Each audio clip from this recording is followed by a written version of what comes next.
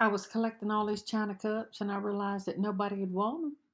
I'm spending countless dollars on these cups and I don't know for what.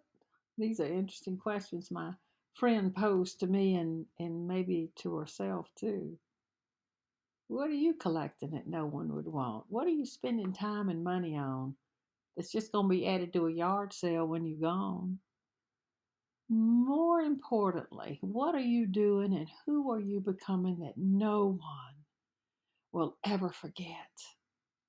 Our conversation had reminded me of what Jesus taught us in Matthew. He said, don't store up for yourself treasures on earth and moss and rust destroy and thieves break in and steal, but store up for yourself treasures in heaven where moss and rust do not destroy and where thieves do not break in and steal.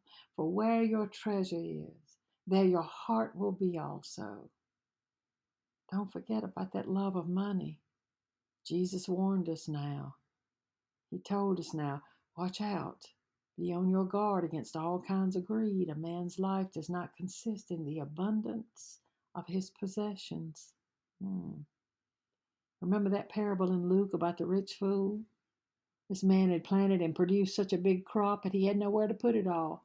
But instead of sharing it with his neighbors or the poor, he decided he'd just build bigger barns and sheds to store it so he could just take it easy and enjoy life. And God told him this very night, your life will be demanded from you. Then who will get what you have prepared for yourself? This is how it will be with anyone who stores up things for himself but is not rich toward God. How can I store up these treasures in heaven?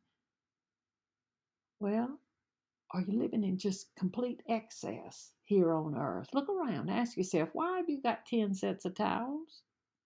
What are you doing with 30 coffee cups, 5 spatulas? Somebody in your neighborhood may not have any at all.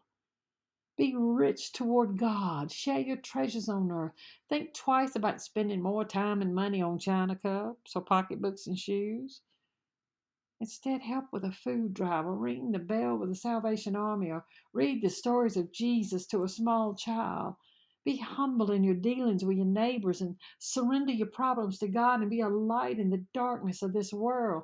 The angels in heaven rejoice when you speak the gospel of Jesus Christ to other people. When you intercede in prayer for somebody else, the church bells of heaven will ring. All these simple things build your wealth in the kingdom of heaven. And even more will bring you peace on earth and goodwill to all men. Happy, prosperous New Year. Amen and amen.